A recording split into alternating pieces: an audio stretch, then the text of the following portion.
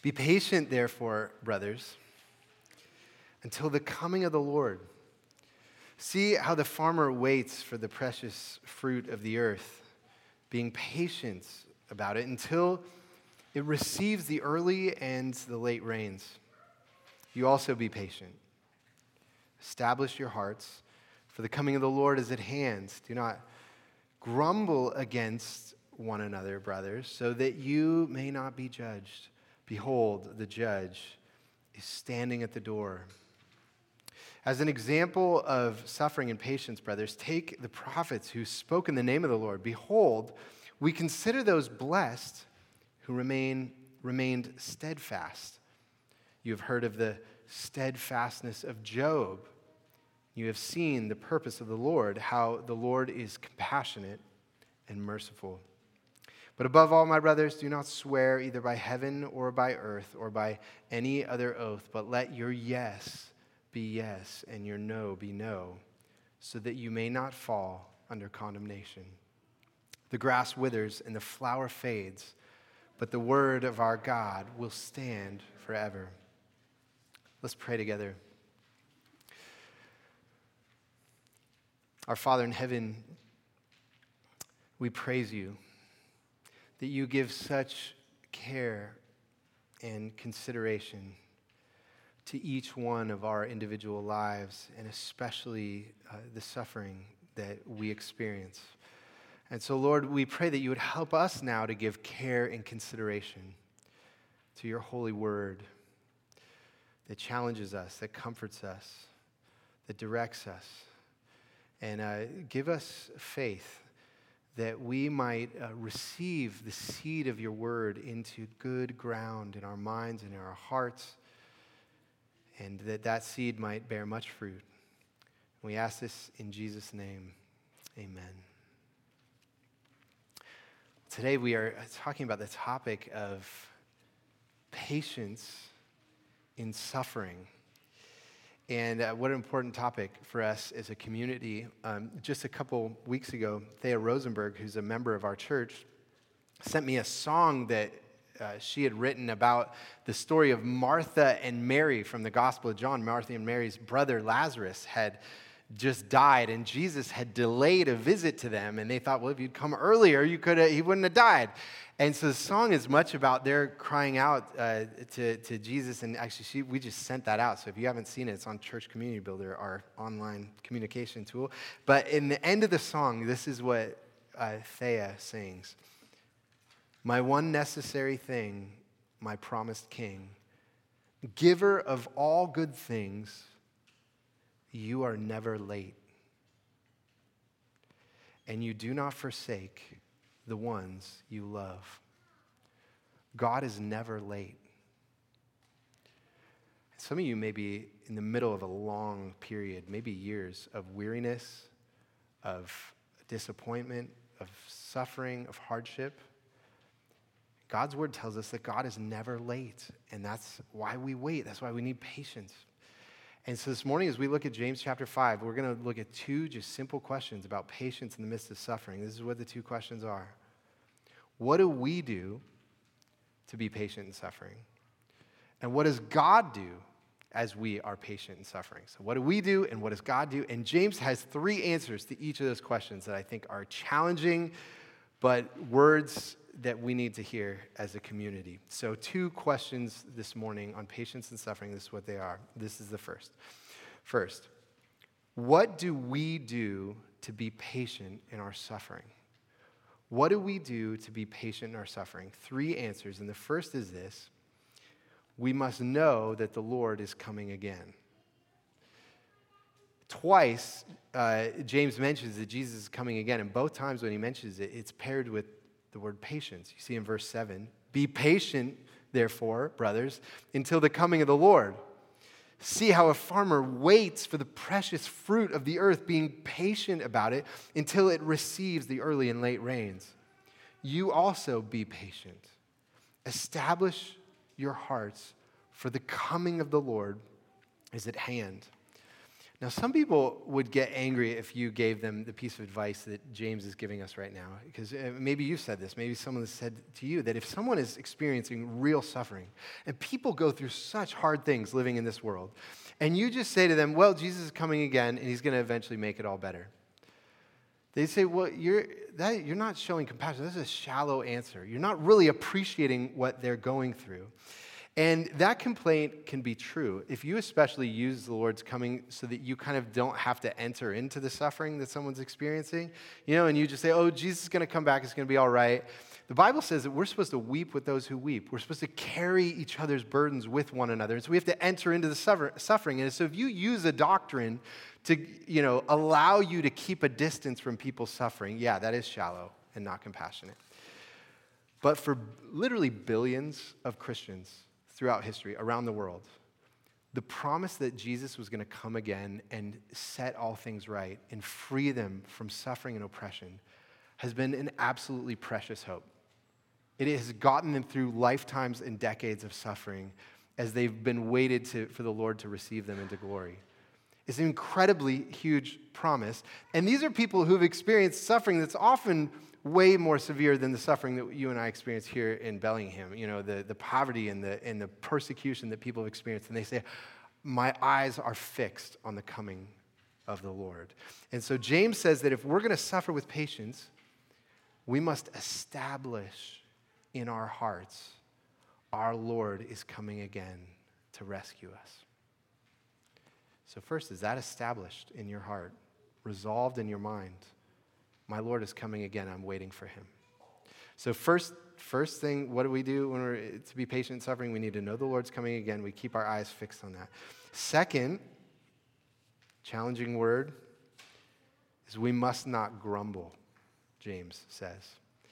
James in the Bible are surprisingly hard on grumbling. You see there in verse 9, do not grumble against one another, brothers, so that you may not be judged. Behold, the judge is standing at the door. Now, in our age, we put a high value on authenticity in our culture. Almost any time, if you're telling someone about someone that you like, they say, oh, they're just so genuine, and they're open, and they talk about what's going on. We greatly appreciate genuine authenticity. And so how do you discern the difference between being authentic and grumbling and complaining, right? Because the Bible does say we're supposed to weep with those who weep. Then if I'm going to weep with you, I need to know what you're going through. I need to know about your suffering. You need to share it with me if I can carry that burden with you. So you got to talk about what you're suffering. And it's almost like there are these two ditches. On the one hand, this might be some of you where no one ever knows about the suffering that you're experiencing. You're just like, I don't want to complain. The Bible says don't grumble and complain, so I never tell anyone. And so you might endure long periods of time by yourself enduring suffering. Or there might be some of you that, on the other hand, really have some bitterness and discontent stirring in your heart, and it's spilling out of your mouth all the time. And so how do you know the difference between grumbling and just being honest and sharing with your brothers and sisters what you're going through? Well, I think James gives a good answer in verse 9. He says, do not grumble against one another.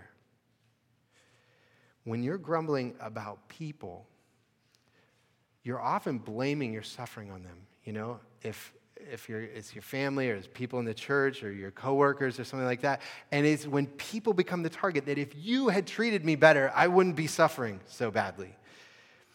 And so the question is, if we all had a voice recorder following us around, who are the names that would be coming out of our mouths as the grumbling? And so James is giving us a warning. You want to suffer in patience. Guard against resist grumbling, okay? So keep your eyes fixed on the coming of the Lord and don't grumble against one another. Okay, a third thing, what must we do in order to suffer patiently? Is James says we must remain steadfast. You see that there in verse 10. As an example of suffering and patience, brothers, take the prophets who spoke in the name of the Lord. Behold, we consider those blessed who remained steadfast. You have heard of the steadfastness of Job. And you might not think that's a profound answer to say, well, how do you suffer in patience? Well, be steadfast. And you think, well, that doesn't really explain much about suffering and the experience of it. But I remember I got an email a few years ago from a pastor in Nashville. His name's George Grant. He's an older pastor that I really look up to. And I had emailed him about something. He emailed me back, and he signed the email, "Stand fast, George." And I was just like, yeah, stand fast, keep my post, do the work. And, he probably signs every email that way. But it spoke strength into me when he was just, you got to stand fast. Keep to the work that God has called you to. And the Bible does that. Psalm 27 is what comes to mind. The end of Psalm 27 says, wait for the Lord. Be strong. Let your heart take courage. Wait for the Lord. And it's just, the Bible's just charging you, stay in it. Do the work. Don't give up. Be immovable. Don't be tossed around by every wind of new idea that comes up or every disappointment that comes up. Stay immovable. And how do you remain steadfast? Well, James, again, has an interesting thought on that. He quotes the Sermon on the Mount in verse 12.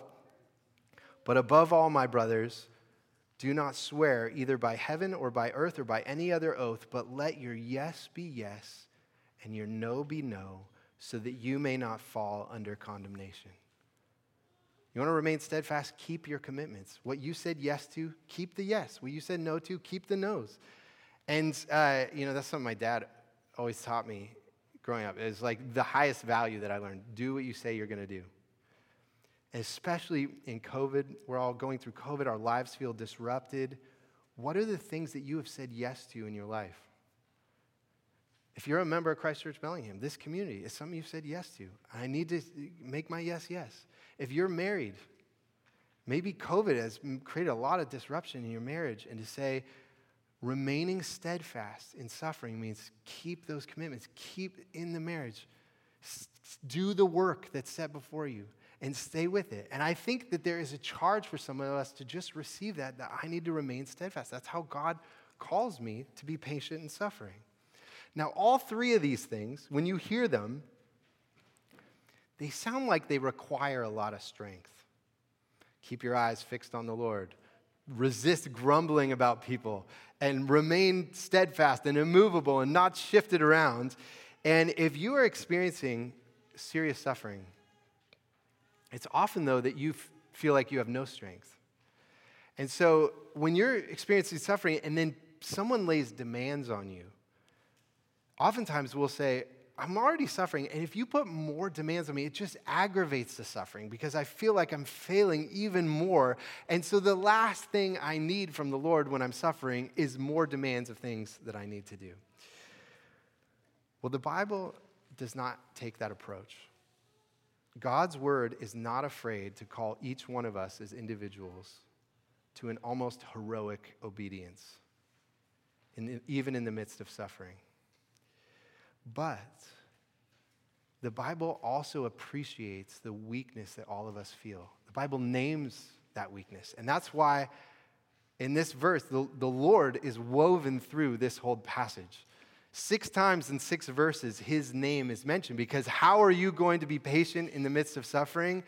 It is only in him and through him and with him. And so that leads to our second question. We looked at what do we need to do to be patient in suffering. But our second question is, what does God do as we are patient in suffering?